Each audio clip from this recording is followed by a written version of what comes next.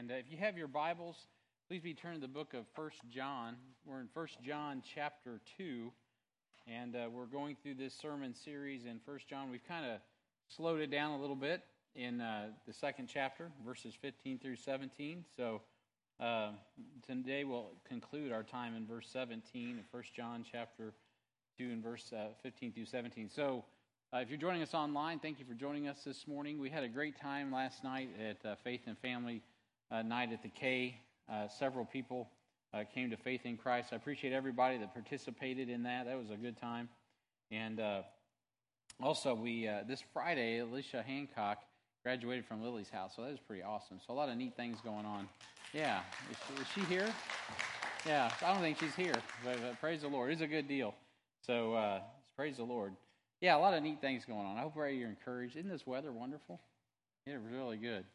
And so if you have your Bibles, we're going to review where we were in 1 John chapter 2. If you're joining us and you're just picking up on this series, we've been really contrasting our relationship, of course, with Christ initially in the first 7 verses, the Word of God, a relationship with one another in really verses 7 through 14. And now we're looking at the relationship that we have with the world. So I've called this, it's kind of like a mini-series inside our To Know God is to Love God series called Bringing Relationships to Light. And our first point of study that we saw in verse 15 of chapter 2 was that we need to receive God's instruction, right? The Apostle John says, "Love not the world, neither the things that are in the world. If any man love the world, the love of the Father is not in him."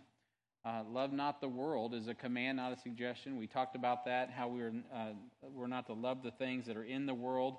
And then we concluded with really a challenge on who do we love.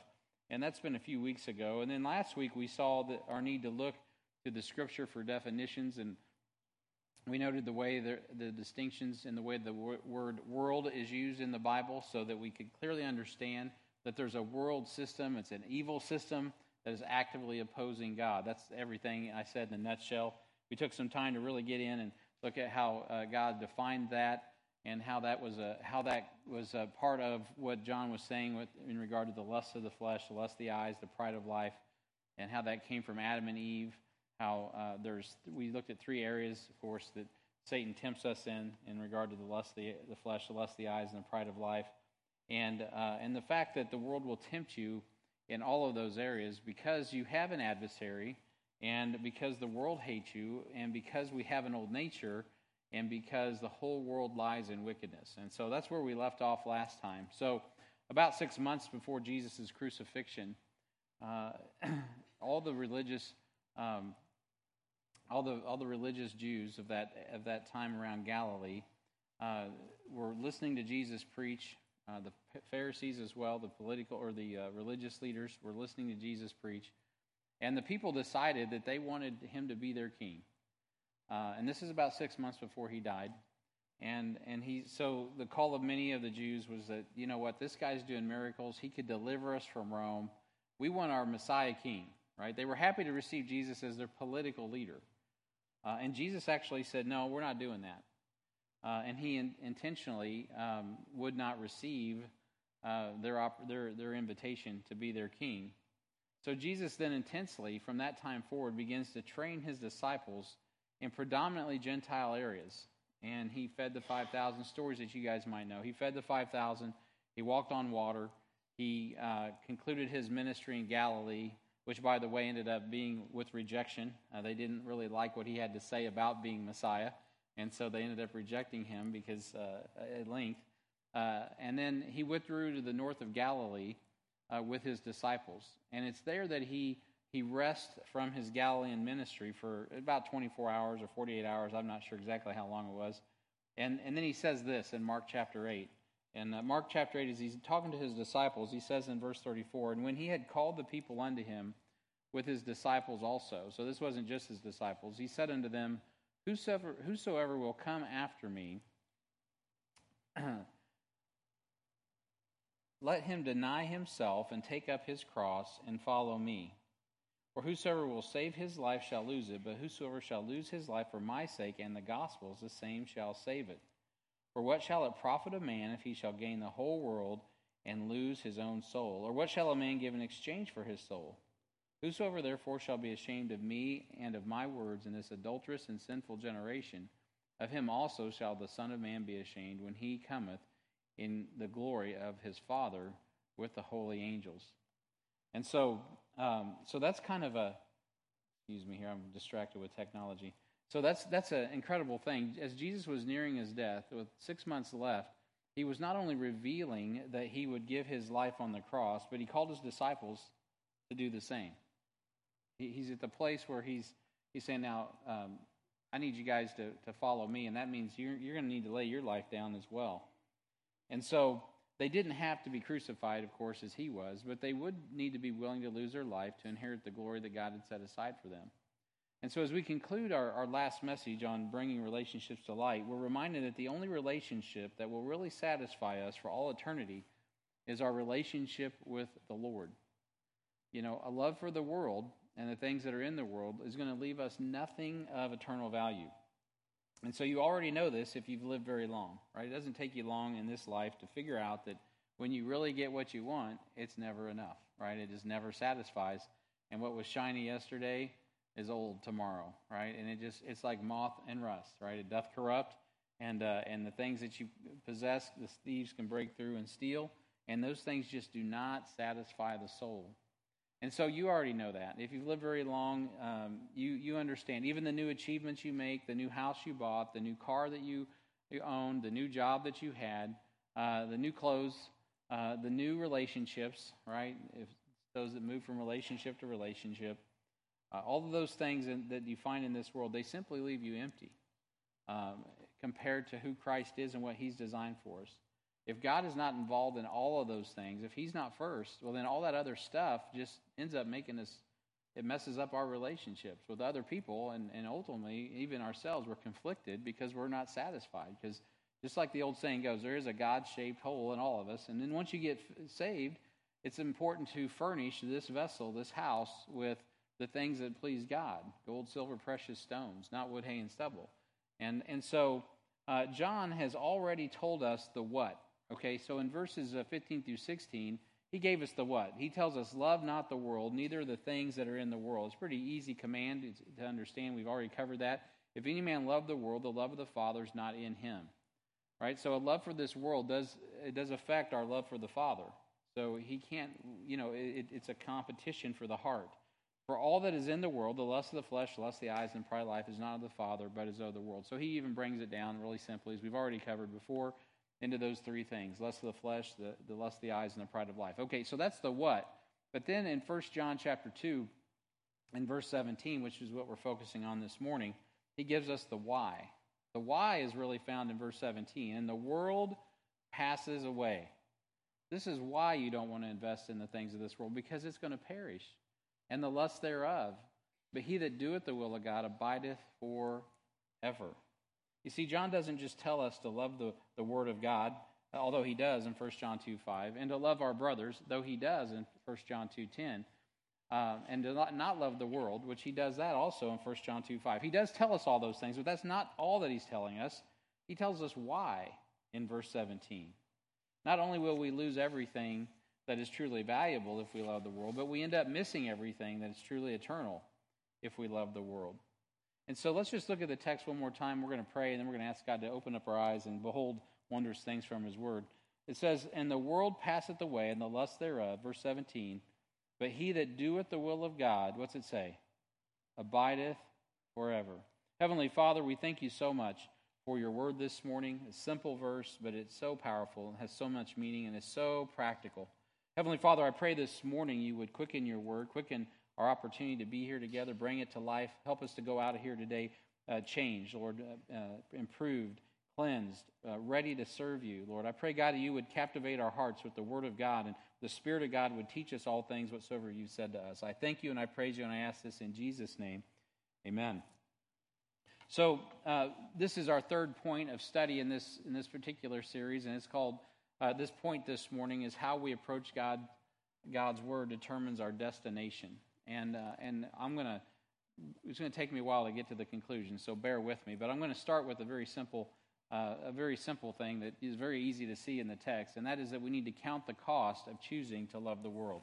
we need to count the cost of choosing to love the world. In 1 John 2:15 and verse 17, there is a doctrinal application here that can be a little confusing if you're reading, because in verse 15, he says, "Love not the world, neither the things that are in the world. If any man love the world, the love of the Father is not in him."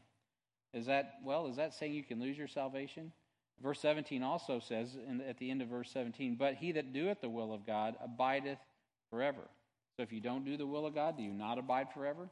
So these are questions that someone might have, and they're good questions, and they're not wrong to have, because it's good to understand what God is doing in this passage. Actually, in all the general epistles, these are passages that have a doctrinal application in the coming tribulation period. 1 John 2:15 and verse 17, really all of 1 John, all the general epistles have an application, a doctrinal application in the coming tribulation. Jesus taught his disciples and us about the means of salvation in the coming tribulation. So I just want to clarify this for anyone that might be confused studying through 1 John. In Matthew 24:13, it's clear that only those who endure to the end shall be saved. And Jesus is giving that instruction to his disciples. He's clearly talking about what's called the gospel of the kingdom, which is directly dealing with the gospel presented in the period of Daniel's 70th week. He's talking about what's going to transpire before he comes at his second coming. Now, he hasn't gone to the cross in Matthew 24. He also hasn't been rejected of Israel in Jerusalem, Judea, Samaria, and the uttermost parts. So as far as everyone else could see, if they could see what he was saying, that was perfectly appropriate because, the church age was still a mystery and was hidden. The Apostle Paul hadn't gotten saved, and that mystery was not revealed. So he was talking about this earthly kingdom that the Jews did want. They wanted Jesus as their king.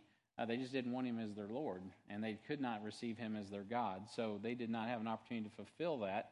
But he was talking about what would happen before his coming in this gospel of the kingdom, which is directly dealing with the gospel presented in the period of Daniel's 70th week, or what's often called the tribulation period. It's also called the gospel of the kingdom of heaven in Matthew 4:17. And this gospel will be preached by the 144,000 Jewish male virgins in the coming tribulation period. So for some of you, you're like, that just went over my head, Brian. And that's cool. I throw that out for those of you that study those things, and it's no big deal if you miss it. We're going to come around to some more practical things in just a moment. But it's not referring to the gospel of grace. And that's what I want to make that clear. The gospel of grace that we preach, right, which we can find that in Acts 20:24. Many of us are familiar with Ephesians 2:8-9. By grace we're saved through faith, right, not of works, lest any man should boast. So the gospel we preach is also called the gospel of Christ in Galatians 1:7, the gospel of God in Romans 1:1. And Paul refers to it as my gospel in Romans 2:16, Romans 16:25, 2 Timothy 2:8. So that is the gospel we preach here at HBF, which is the grace through faith in the finished work of Jesus Christ and his shed blood. You hear that every week. Every time I get a chance to preach, that's what we're preaching. That's what we heard last night at the ball game, and that's why people responded to that beautiful message of grace. And so just a shout out to those that are Reformed theologians that are listening in. You're going to tell me 1 John 2:15-17 is dealing with the perseverance of the saints, which is not true either. It totally undermines your own position of unconditional election. So if your election is only voted on by God and grace is only given through sovereign election, then why do you have to persevere? That's a question that you can't answer because it's not answerable. If God had sovereignty, had sovereignly saved you, why would you need to persevere to maintain anything? They don't know that answer either. So don't get caught up in that, because that's something that Calvin came up with in the 1500s, and then he really stole it from Aurelius Augustine, who was alive from 345 to 430 A.D., who pulled it from Plato, who lived in 423 to 348 B.C. So that's old. That predates Christ, that kind of mindset. So for those of you that are caught up in that. So I've taken care of a lot of study right there. Boom. All the doctrinal questions, boom, boom, boom. They're all laid out there. So John was writing to first century saints who composed the church historically. But God is also, in his providence, leaving room for John's epistle to be applied to those who will read this in the coming tribulation after hearing the preaching of the 144,000. So it does have a dual application. So I want to set that to rest so we can focus on how we can apply that to our life. Because Christians in this dispensation, we view it in light of what we know is true in our dispensation. So we see this in light of what we know is true in our dispensation, which is this. We understand that we cannot lose our salvation, but we can lose our inheritance. And we've already talked about that, right? We can lose our joy. We can lose our peace. We can lose our patience. We can take those things that are the fruit of the Spirit and all of a sudden turn those things upside down, and it will impact what happens at the judgment seat of Christ. In 1 Corinthians 6:9, the Bible says, "Know ye not that the unrighteous shall not inherit the kingdom of God?" So we may not be able to lose, and not maybe, we cannot lose our salvation. If you're born again, you can't be unborn. But you can lose your joy. You can lose inheritance. So know ye not that the unrighteous shall not inherit the kingdom of God? But be not deceived, neither fornicators, nor idolaters, nor adulterers, nor effeminate, nor abusers of themselves of mankind, nor thieves, nor covetous, nor drunkards, nor revilers, nor extortioners shall inherit the kingdom of God. And such were some of you. But what are you today? You're washed, you're sanctified, you're justified in the name of the Lord Jesus Christ and by the Spirit of our God. So when you call upon the name of the Lord, in Romans it tells us we're justified, just as if we've never sinned. Why? Because Jesus Christ, 1 John chapter 2, is our propitiation. He's our replacement for sin. So we already covered that at the beginning of the chapter. And so praise God, you are not that. You are now a new creature in Christ, and you'll be judged for what you do with that. What are you going to do with your new life in Christ, your new identity? Right now, everybody's talking about identity.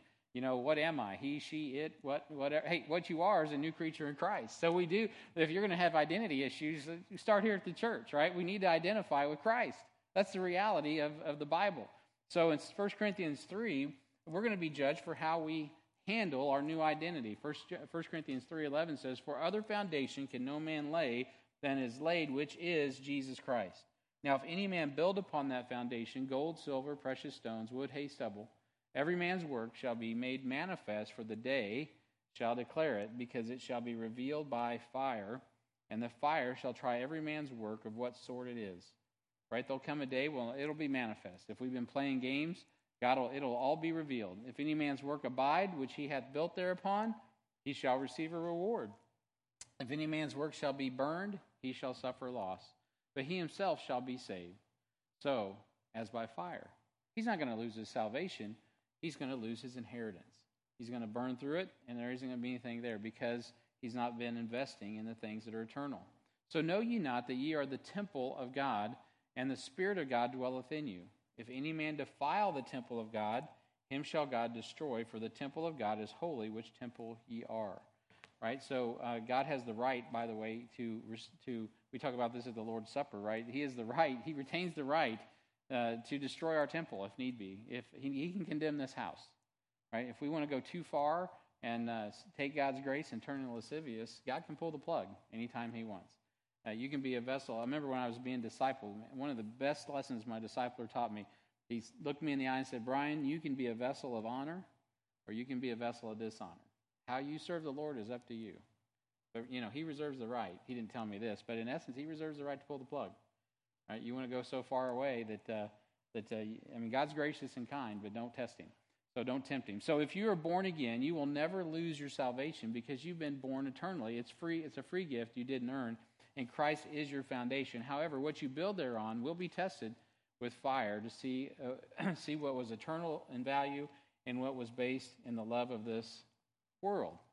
Right? What was the motive? What's the why? What's the why behind why? Why do I preach? Why do I do whatever I'm doing for the Lord? Why do I love my wife? Why do I raise my family? Why do I do what I'm doing? Is it for sinful reasons? Is it for carnal reasons? Or is it for God's glory? See, those are the questions that we got to ask ourselves. Why do we go to work? Right? Why do we do everything that we do? Whether we eat or drink or whatsoever we do, we're to do all for the glory of God. But let's be honest, we're not always doing that. Right? So that's why we come to church, right? We got to get ourselves adjusted. We got to get washed in the Word. That's why we get up in the morning and we renew our mind daily. We pray because we want to make sure we're investing in the right things. So the world system has a plan for your destruction. The world system has a plan for your destruction. The book of Psalms opens with an admonition on how to avoid being drawn into loving the world. Now, this is where we get practical, and I want you to hang on and stick with me because the book of Psalms is really educational here. I don't need to comment on it. It's self-explanatory. It opens up and says, "Blessed is the man that walketh not in the counsel of the ungodly, nor standeth in the way of sinners, nor sitteth in the seat of the scornful." You can see a progression there, right? The man is blessed when he doesn't walk into a certain counsel, when he doesn't stand in the way of sinners and end up sitting in the seat of the scornful. There's a progression, right? Where he walks, where he stands, and where he sits. When we're seated and at rest, right, we're somewhat comfortable. What it's really talking about is becoming comfortable in this world. You know, first you walk by it and you're like, okay, listening in, right? Oh, be careful, little ears, what you hear. Next thing you know, you're standing with it and you're identifying with the world. Next thing you know, you're completely comfortable. You're just hanging out. You're lounging with the world, right? It's a progression. And in Psalms chapter 1 is very clear about this. And the man that doesn't do that, it says, is going to be like this. Verse 2, but his delight is in the law of the Lord. And in his law doth he meditate day and night. A man or a woman who has their mind on the Lord's word is not going to be as a prone to walk in the way of sinners, walk in the way of ungodly counsel, to stand in the way of sinners, or to sit in the seat of the scornful, those that actually would rail on God. And he shall be like a tree. Conversely, he'll be like a tree planted by the rivers of water that bringeth forth his fruit in his season. His leaf shall not wither. You notice it doesn't say fruits. It's like the fruit of the Spirit. It's singular. And he bringeth forth his fruit in his season. His leaf also shall not wither, and whatsoever he doeth shall prosper. The ungodly are not so, but are like the chaff which the wind driveth away. Therefore the ungodly shall not stand in the judgment, nor sinners in the congregation of the righteous. For the Lord knoweth the way of the righteous, but the way of the ungodly shall perish. So who knows? Who knows how we're living our life ultimately? Who really knows? God, right? So obviously it's pretty evident with some people that whatever they're investing in is just going to blow away. I mean, they're investing in vanity very clearly. But at the end of the day, it's only God who really knows where our heart's at and what we're truly meditating on. And loving the world draws us into to relationships that are designed to sabotage our walk with Christ. And so loving God, or loving the world, draws us into relationships that are designed to sabotage our walk with Christ. James said this in James 4:4. Ye adulterers and adulteresses, know ye not that friendship with the world is enmity with God? That means you're at war with God. Whosoever therefore will be a friend of the world is the enemy of God. You want to be a friend of the world, then you're going to be an enemy of God. And so this is like counterculture to the church today. The church has been, for the last 20 years since I've been a pastor, the church has been finding so many ways, I say the church, many churches are finding so many ways to be friends with the world that they forsake the gospel, right? Our mission here isn't to be friends with the world. Our mission here is to be holy and true to the Lord and to love people enough to lead them to Christ, right? That's what we need to do. But loving the world, it can lead you into relationships that are going to sabotage your walk with God. Loving the world and the things that are in the world are designed to also defile you. And I put in your notes our garments, because ultimately when we get in 1 Corinthians 15, there's coming a day, if you're a Christian, you'll be caught up, or if you die, you'll be resurrected, and we will get a glorious new clothing, right? We're going to be in robes of white. It's going to be incredible. And so in James 1, the Bible says, pure religion is undefiled before God the Father, and the Father is this, to visit the fatherless and the widows in their affliction, and to keep himself unspotted from the world. You know, keep your clothes clean. You know, I'm always amazed when I go to India. If you've ever been to India, it is I'm sorry, my friends in India, but there's a lot of dirt there. It's a dirty place. It's filthy. But what's amazing is I see many of these Indians, they look like $1 million. I mean, they can come right out of the side of the road somewhere, come out of the woods, and they come walking out, and their clothes, man, just many of them just crisp and clean and look like $1 million. I mean, their garments are spotless. I'm always impressed by that. I'm like, if I walked where they just walked, I'd come out looking all messed up. I know I would. I'd have dust and dirt all over me. I don't know how they do it. Sometimes, and a lot of times they're wearing white. You know, I'm like, man, that's amazing how they keep themselves so spotless. But I don't know, that when I think of being clean, you know, reality is this. It's hard to walk in this world without getting dirt on you, right? And we do get dirt on us. Our feet get dusty, our lives get dusty. The thing is, though, we can't love this world because it will spot us. 2 Peter 3:14 says, wherefore, beloved, seeing that ye look for such things, be diligent that ye may be found in him without spot and blameless. So Jesus, of course, is the Lamb of God that takes away the sin of the world. He was a lamb without spot. He was without blemish. So the world, they do. It wants to it wants to blemish you. It wants to leave you messed up. I saw this guy in an MMA fight not long ago on Bellator. He was a young guy, handsome guy from California. Tough guy, tough young guy. And he's a handsome guy. This is why I remember it, is because he got his nose busted big time. So by the end of the fight, his nose is just completely, it was knockout. Just knocked him out cold, flattened his nose, and he was no longer a handsome young guy from California. You know what? He left that thing with a blemish, and it was obvious. I was wondering, I'm like, will that ever come back? I don't know if they have to do surgery or what, but I mean, literally just flattened his face. I was like, man, dude, you came out of that thing blemished. And so you don't want to, you know what? You don't want to get caught up in this world because it'll blemish you. It'll change you. It'll leave it. You know what it's like being in this world, right? It'll leave you some scars. So loving the world causes us to conform to the image that the world has for us instead of Christ's image. In Romans chapter 12, which many of you know this verse, Paul is strongly encouraging us. He says, I beseech you therefore, brethren, by the mercies of God, that you present your bodies a living sacrifice, holy, acceptable unto God, which is your reasonable service. Why? Why do you need to give God your body? Well, because if not, verse 2 tells us, and be not conformed to this world. That's that world system. But be ye transformed by the renewing of your mind. See how much of this is dealing with the mind. The mind. It's what you think about. It's what you dwell upon. It's where you put your mind. That's why these things are dangerous, because they get to your mind, and they're with you all the time. And they're not just feeding you people's phone numbers anymore, right? It's not just so you can call someone. It's giving you all kinds of whatever, data through your eye gate and your ear gate, so that you can be distracted from what God would have for you. That's why I've always said, this one, I have it covered up. On the Apple phone, they got an apple, like, because they don't really know what was in the garden, but they think it's an apple. There's a reason for that, because the tree of knowledge is what that implies. So, and that apple has a bite out of it, by the way. And so, be careful. A little ears what you hear, right? A little eyes what you see, because the world has a plan to conform you. But Paul says, hey, wait. You know what you can do? You can be transformed by the renewing of your mind, that you may prove what is that good and acceptable and perfect will of God. So ultimately, loving the world culminates in the world system fulfilling a plan to condemn us. Hey, the world's playing for keeps. It's not kidding. It's not goofing around. 1 Corinthians 11:32, Paul says here, but when we are judged, we are chastened of the Lord, that we should not be condemned with the world. Right? The world is not going to be just with you. Right? The Lord will. The Lord is just.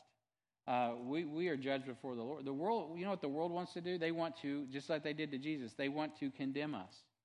Yeah, but I didn't do anything wrong. Well, that doesn't matter. You've done everything right. That's why the world wants to condemn you. You remember in the garden, what did Abel do wrong?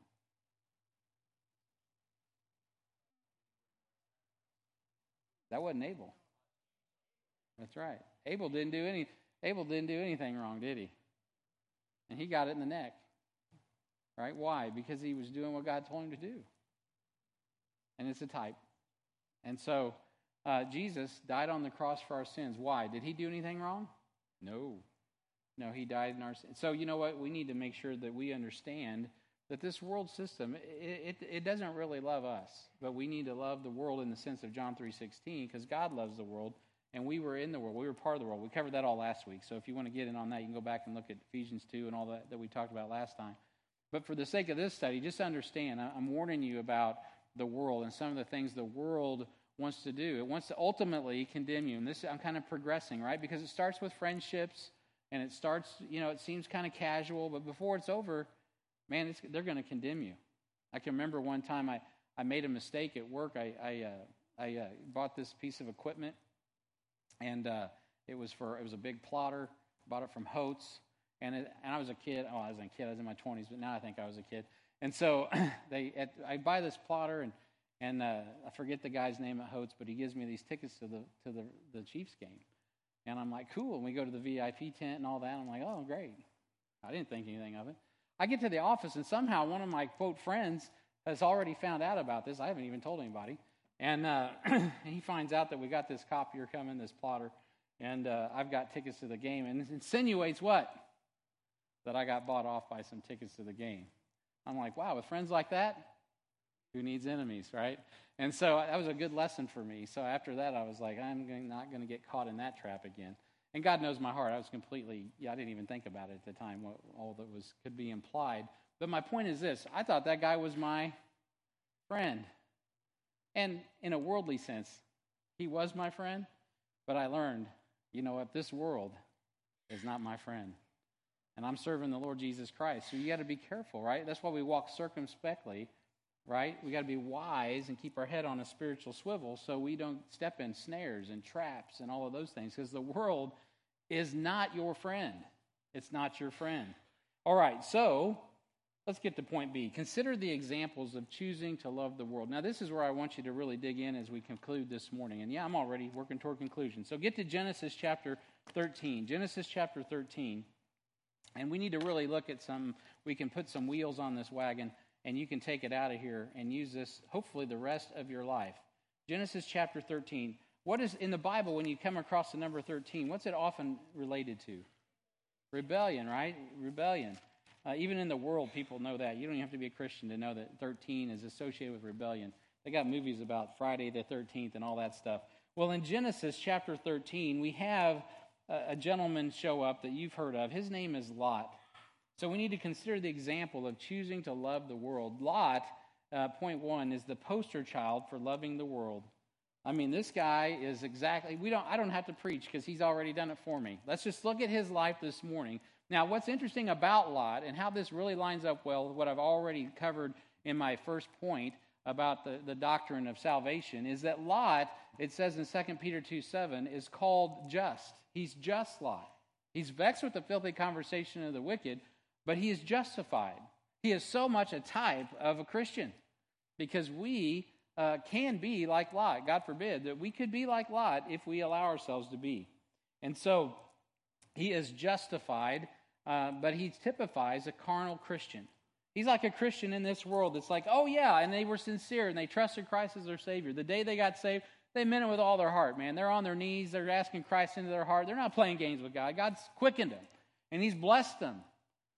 But yet, the world draws them away. And even though they're just, right, they're justified, they don't walk like Christ.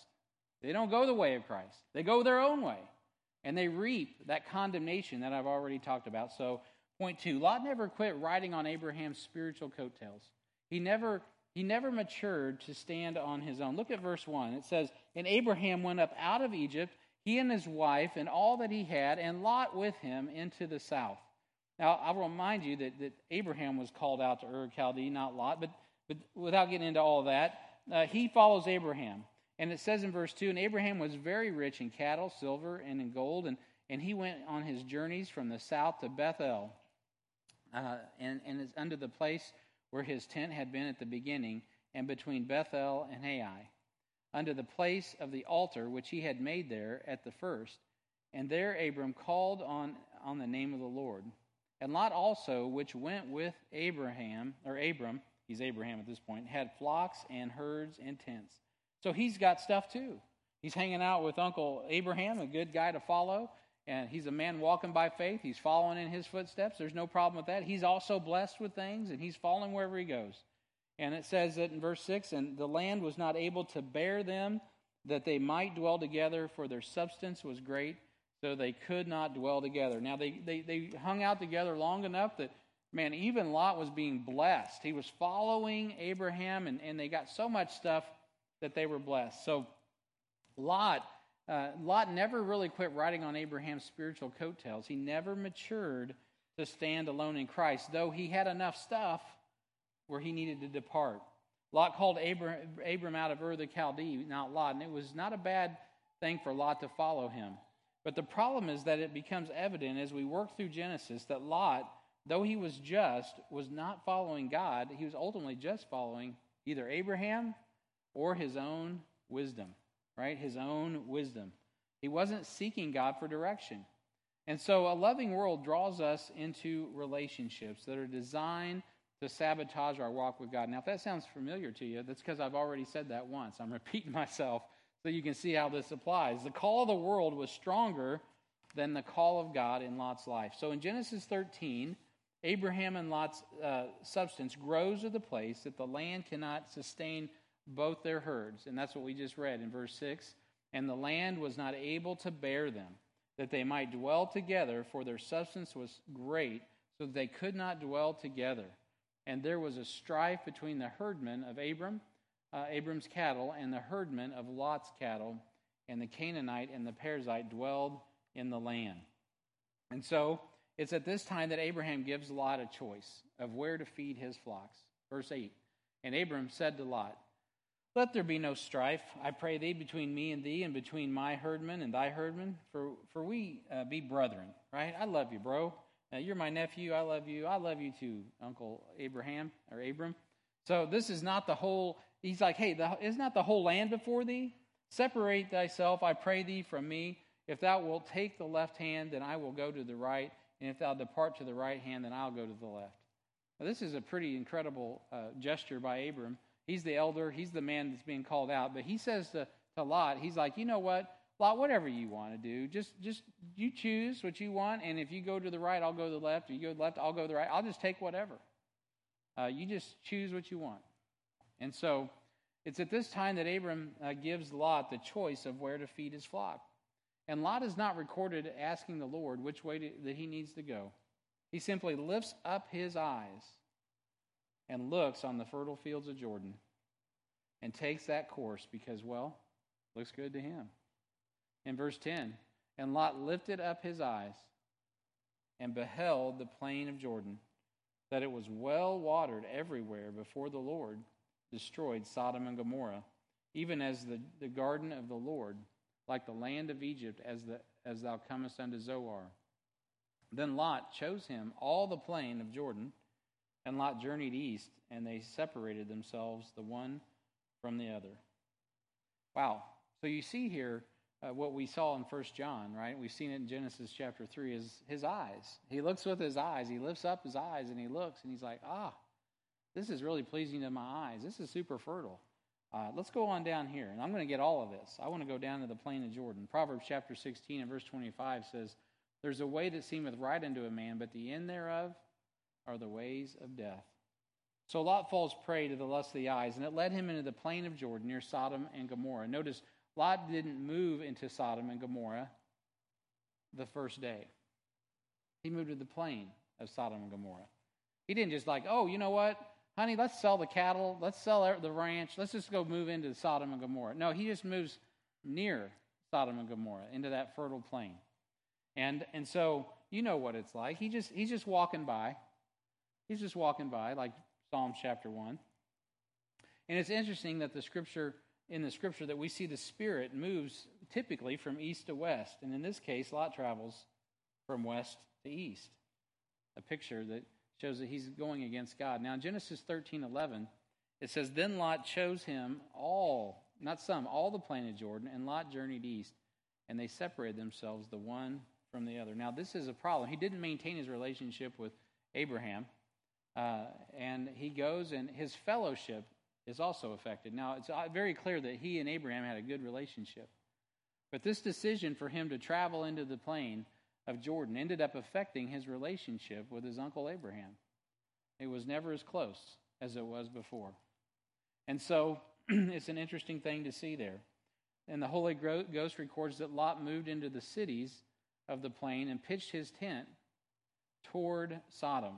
In verse 12 and 13, Abram dwelt in the land of Canaan, and Lot dwelled in the cities of the plain and pitched his tent toward Sodom. So what was he looking at? He was looking at this big city, the city of Sodom. But the men of Sodom, the Bible says in verse 13 of chapter 13, but the men of Sodom were wicked and sinners before the Lord exceedingly.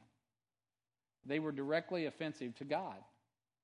And you don't have to imagine what that's like. We live in a culture that's becoming increasingly like Sodom. That is an affront. Everything that is natural, everything that is of God is no longer acceptable. From gender to sexual behavior to all kinds of things. Don't pitch your tent that direction. Notice Lot is not content to be a shepherd of the field as Abram was. We see here that he is allowing all that is in the world, the lust of the eyes, the lust of the flesh, right, the pride of life, to influence him and draw him into fellowship with wicked men and sinners. Right? He's gone from just going by and listening to, he's standing around with them. He's moved into their city. Now, don't get me wrong. We're here to win people to Christ, and you got to go where they go. Paul went to key cities, key men. So I'm not talking about that. I'm talking about when our motives are not meditating on the Word of God day and night, are not about what God's will is, but they're about our will. We see a self-willed man here. It's a picture of a Christian who is self-willed, a man who's just, but is not following the Lord obediently and doing what he wants to do instead of what God wants him to do. 1 Timothy chapter 6, Paul says this to his son in the Lord Timothy. He says, "But godliness with contentment is great gain." You want to have great gain, be godly and be content with that. Don't go after what the world has. For we brought nothing into this world, and it is certain that we carry nothing out. That's another way of saying, look toward the end, because you leave this place the same way you came, with nothing. So be very careful what you think is valuable and what you invest in, because at the end of the day, you go out the way you came in. And that's why Christians, and it's so true, we often say the only two things that are eternal are what? The Word of God and the souls of men. This building's going to go. The 20 acres is going to go, but you guys are eternal. The investment at HBF is the souls of men and women. That's what's eternal. The Word of God in the hearts of people. That's eternal. Godliness with contentment is great gain. For we brought nothing into this world, and it's certain we can carry nothing out. And having food and raiment, let us be therewith content. But they that will be rich fall into temptation and snare, and into many foolish and hurtful lusts, which drown men in destruction and perdition. Now, that's not a saying that it is a sin to be rich. God does trust people who can be trusted with riches, oftentimes. But there is definitely there is a temptation that comes with having more than you know what to do with. Verse 10, "For the love of money," not having money, but the love of money is the root of all evil, which while some coveted after, they have erred from the faith and pierced themselves through with many sorrows. When Lot looked on that field, he saw those fertile plains. He saw what that could mean to him. He saw what that could mean to his herds. He saw what that could mean to his bank account. And he kept moving that way. It's worth noting that God waits until Lot has been removed from Abraham's life to expand his promises of blessing to him and his seed after him. As soon as he's gone, God says, "Hey, Abraham, let me talk to you about what I got for you." And he starts to share, and I'm not going to get into that this morning for time's sake, but if you pick up the text and read it later in Genesis 13:18, Abraham's dwelling in the plains of Mamre, which means strength, of fatness, in Hebron, about 20 miles south of Jerusalem, where he builds an altar, and he is worshiping God. He's worshiping God while Lot's worshiping the things of this earth. As Lot is drawn away from God by loving the world, Abraham is drawn into God's promises, and he's worshiping the Lord. And by the way, as far as material wealth, that didn't affect Abraham at all. He was still doing fine. Point 4, loving the world and the things that are in the world are designed to defile us. Remember, we talked about keeping those garments spotless. Lot moved from the promised land in the plain of Sodom. Now he moves to the plain of Sodom to the city of Sodom. In doing so, he is taken captive by the affairs of the world. Now, for time's sake, I'm not going to read it, but if you go to the next chapter, in chapter 14, it says in verse 1, "And it came to pass in the days of Amraphel, king of Shinar, and Arioch, king of Elasar, and Chedorlaomer, king of Elam, and Tidal, king of nations, that these made war with Bera, king of Sodom, and with Birsha, king of Gomorrah, and Shinab, king of Adam, and Shamber, king of Zeboam, and the king Bela, which is Zoar. All these were joined together in the vale of Siddim, which is the Salt Sea." So these guys come to war with the cities of Sodom and Gomorrah, and to just cut to the chase, it ends up that Lot gets taken captive with this world, with these guys in Sodom and Gomorrah. In Genesis 14, if you go down to verse 11, it says, "And they took all the goods of Sodom and Gomorrah." Okay, who cares? and all their victuals, and they went their way. They took everything. They wiped the city out. But verse 12 tells us what's important. And they took Lot, Abraham's brother's son, who dwelt in Sodom, and his goods, and departed. So these guys, they get into a regional, if not a global war at that time. That's like a world war. It's a pretty big deal. They come down from the north, and they sweep in, and they take this city, very wealthy city-states at that time. And part of all of this is Lot is now very clearly in verse 12. He's no longer dwelling with his tent door looking toward Sodom. He's dwelling in Sodom. And he gets swept up in this invasion. Lot was completely taken captive by the world. Notice he exchanged his livestock for the goods of Sodom. He's no longer dwelling in a tent. We know later he's dwelling in a house. He no longer is tending the sheep. You remember when Peter tried that? God had called him. He said, first you're going to be a fisher of men. Then he's like, hey, you know what? You need to follow me, Peter. And Peter one day says, you know what? I've messed this up so bad. I'm just going to go back to fishing. I already preached on it a few weeks ago, right? What happened when Peter tried to go back to fishing? It didn't work. He couldn't go back to the world. He only had one way to go, and that was to be a shepherd. Jesus said, Peter, you're not going to be a fisher anymore. You're going to be a shepherd. You're going to be like me. I'm a shepherd. You're going to be like me. You know what was happening? Lot was no longer identifying with who he really was. He's a shepherd. You know what? Christians oftentimes, they don't really want to identify with who they really are. The closer they get to the world, the further they want to get from ministry.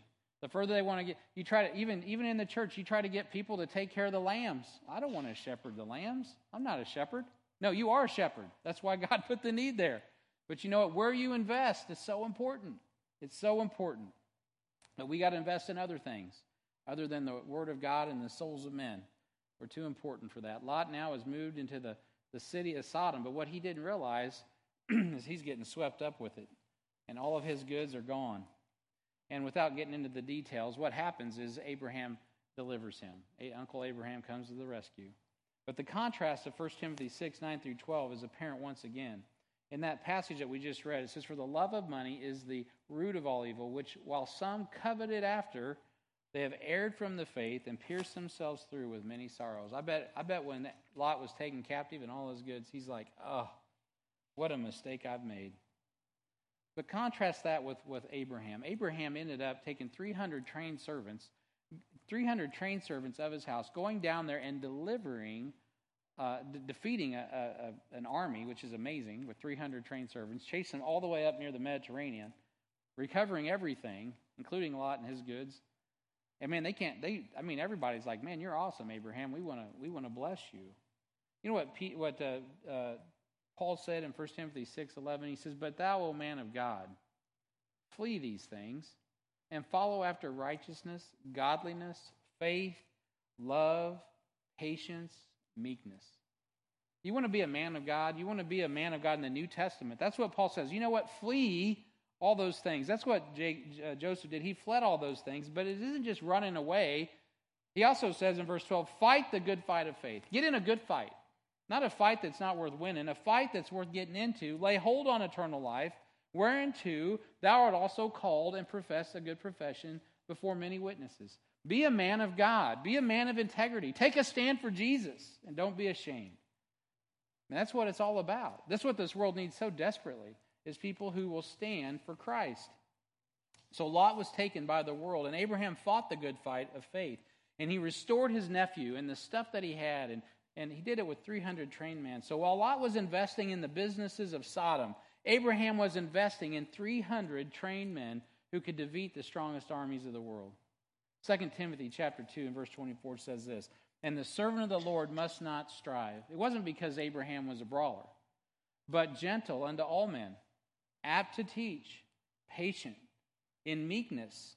Meekness is strength under control, instructing those that oppose themselves, if God peradventure will give them repentance to the acknowledging of the truth, and that they may recover themselves out of the snare of the devil, who are taken captive by him at his will. Beloved, that's what men of God do. That's what women of God do. We invest in the Word of God. We make disciples. Why? Because we want to recover people's souls from the snare of the devil. That's what godly people should be doing today. That's what we need to be focused on. The reason Abraham was successful in recovering Lot was not because he was a great warrior, though he obviously was one of the greatest unknown warriors that existed on the planet at that time. I mean, how did that happen? I don't even know. There's nothing said about it. That's not even what God's talking about. God's not even worried about his ability to take an army and put them on to flight. He just kind of mentions it like a side note. Why? Because he's got a promised seed, and he's working with faithful men, and he's doing what he's supposed to be doing as a shepherd. That's what he's doing. He's taking care of his house. How many men are there right now? Let me ask, how many men are there right now in our society that are not taking care of their house? Too many. You know what? It's our fault. Let's win them to Christ, get them saved, so that they can be the man they need to be. You can't be that kind of man that takes care of your house if you don't have Christ in your house. You see what I'm saying? The problem isn't, men are lost and they act like dogs. Men are lost, women are lost, and they act like dogs. Lost people act like dogs until they meet Jesus Christ. So our job is to train people in the Word of God so that we can go forth with wisdom and recover people from the snare of the devil so that they no longer are dogs, but they're transformed from the inside out. And their minds are fixed on things above so that their life will be changed. I'm preaching to the choir, I know. But once again, we see Abraham is blessed at the end of Genesis 14 by this priest called Melchizedek. I don't have time to read all of it, but before it's all said and done, every turn, as Lot is going further and further and further away from God, Abraham is being blessed, and he's being blessed, and he's being blessed. And yet he still doesn't have the promised seed that God had told him about. Fifth point. Loving the world causes Lot to conform to the image of the world, and to the image the world had for him. Loving the world causes Lot to conform to the images the world had for him. Jesus shows up in the plain of Mamre in Genesis 18, 20 through 21 to inform Abraham that he is looking into the sin of Sodom and Gomorrah, because the cries of contrite hearts are being heard by him. That's what it says, Genesis 18:20. And the Lord said, because the cry of Sodom and Gomorrah is great, and because their sin is very grievous, I will go down now and see whether they have done altogether according to the cry of it, which has come unto me, and if not, I will know. Now, he doesn't say to Abraham, I'm going to go and wipe out Gomorrah. I'm going to wipe out Sodom. He doesn't say that. He just says, I'm hearing cries. People are crying out with broken and contrite hearts, and I'm hearing it. I'm going to go check this out. But you know what? Abraham is so tuned into who God is and what God's all about that as soon as he hears God say, I'm checking into this wickedness, he's worried. He knows that God's judgment is about to fall. He knows that God is not going to put up with this forever. And he goes to praying. He starts negotiating with God. He's like, God, if there's 50 people down there, don't destroy them. And then he gets down to, well, hey, God, if there's 40 people, if there's 30 people, and he finally gets down, and God's like going, okay, I'm God, and I'm patient, but you're wearing me out here, Abraham. And he gets down to 10 people. And you and I both know, what's he thinking about? Lot. He's worried about Lot. He's worried about his nephew. He's worried about his family. He's like, surely Lot, he's just. He's got the promises of God. He knows who Jehovah is. He knows there's one true God. Surely he's got his family in order. I know he's in that wicked world, but surely he's got his family in order. And God, just spare them. And you guys know how the story goes. In Genesis 18:22 through 33, Abraham negotiates through this prayer. And when the angel shows up to Sodom to find Lot completely compromised by the world, he's seated in a position in the gate of the most wicked city on the planet. Genesis 19, if you got your Bible, look over there. Genesis 19:1. When the angels finally show up, this is what happens. And there came two angels. And by the way, once again, God's blessing Abraham.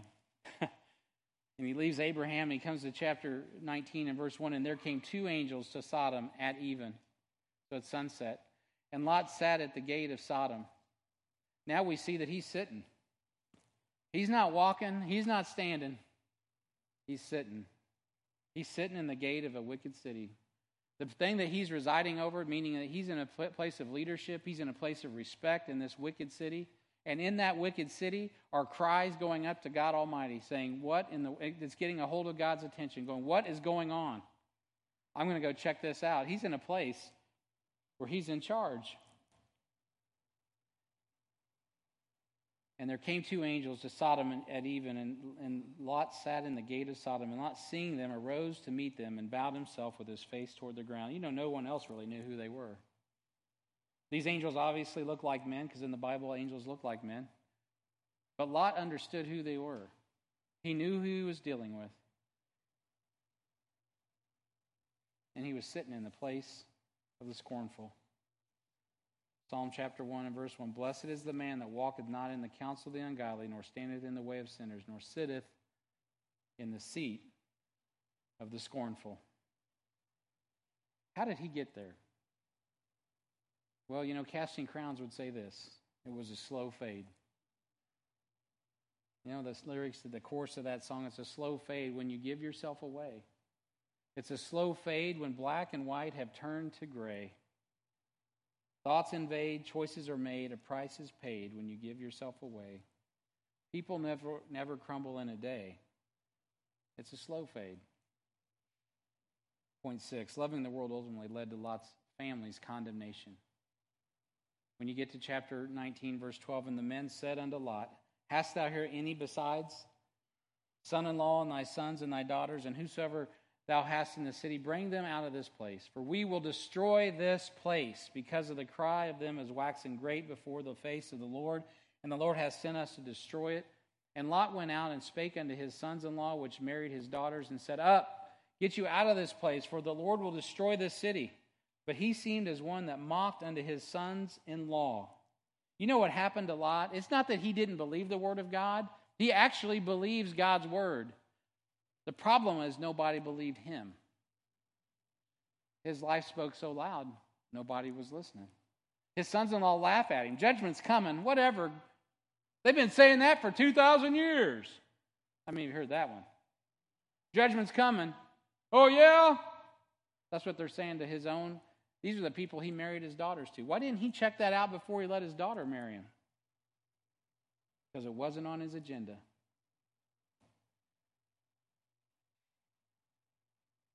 And when the morning arose, and the angels hastened Lot, saying, Arise, take thy wife and thy two daughters which are here, lest thou be consumed in the iniquity of the city.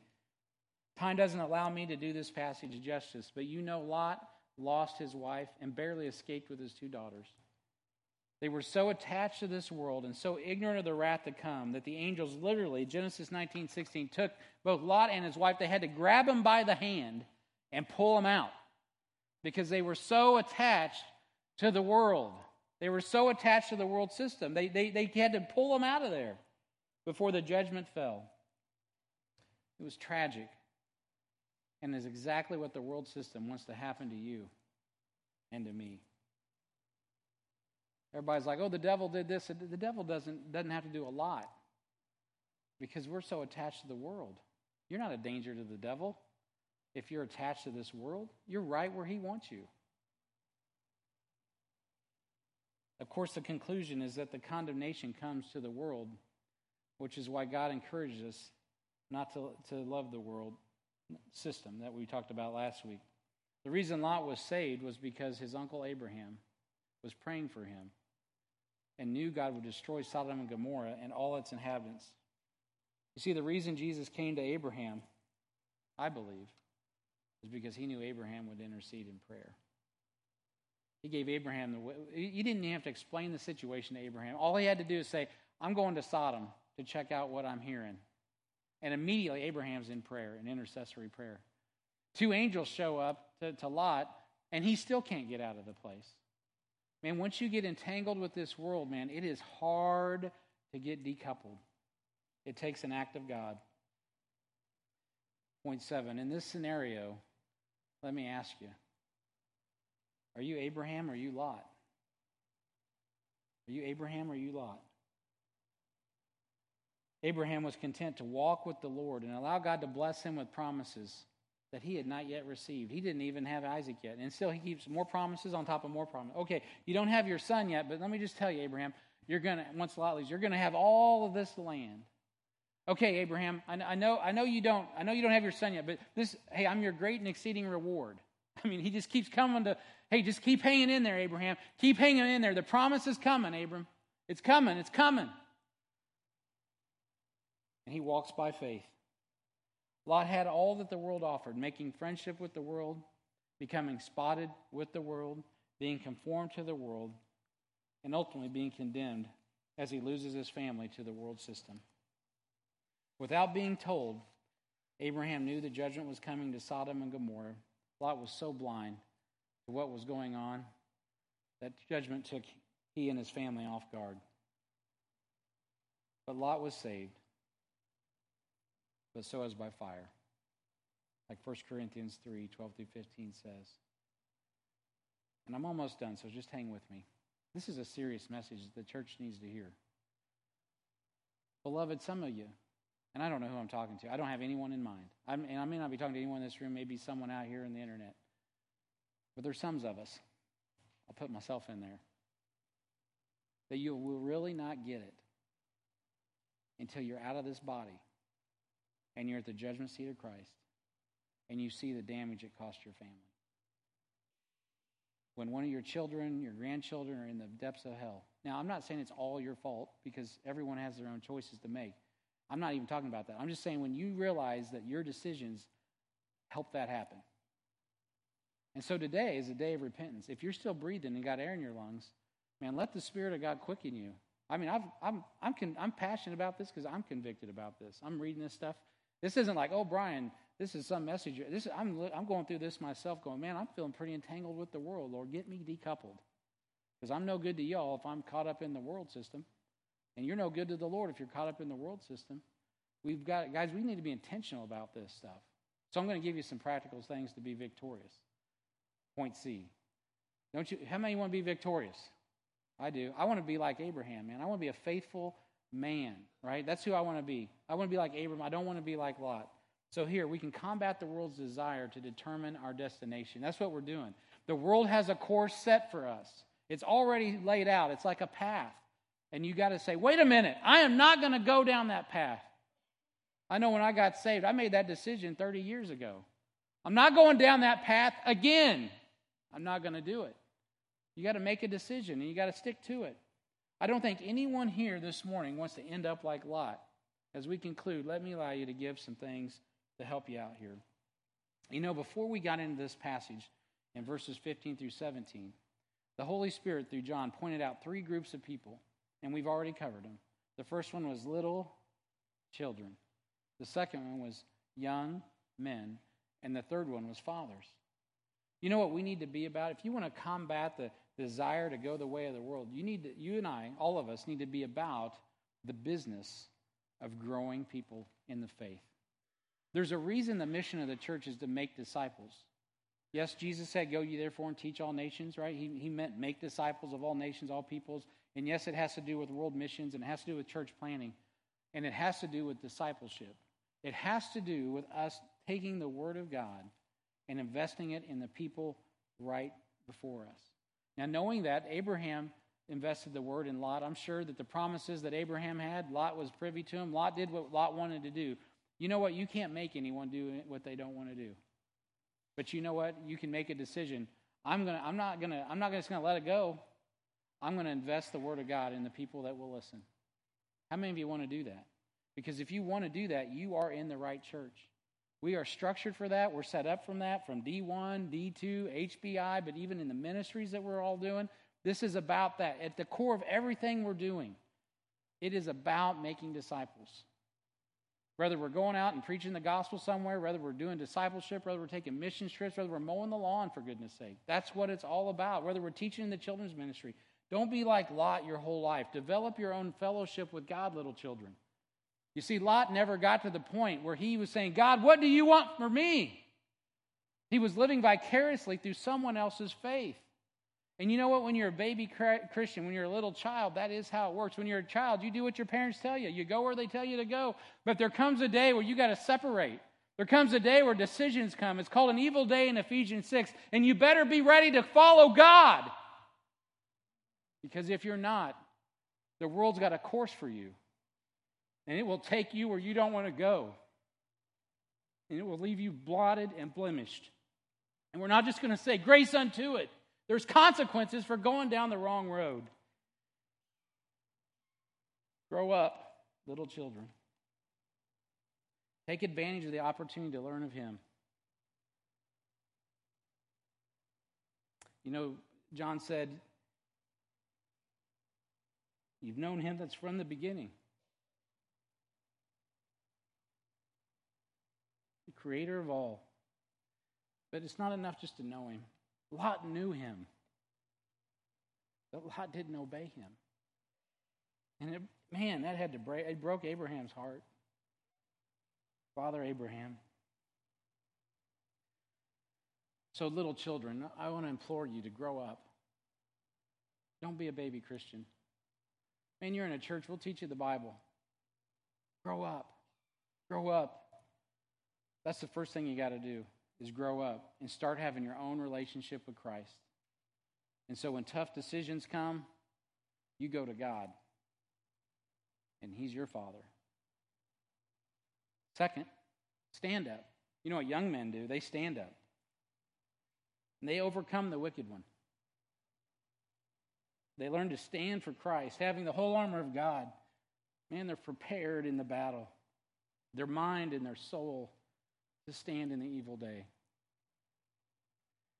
Would to God I'd love to see our HBI just full of young men and women. I mean, I'm talking 25, 26, 23, 22, 30-year-olds. We got some of those. Praise God. Thank you, Jesus. But we need young men and women that are willing to stand up. They're willing to get equipped. They're going to make Jesus their priority.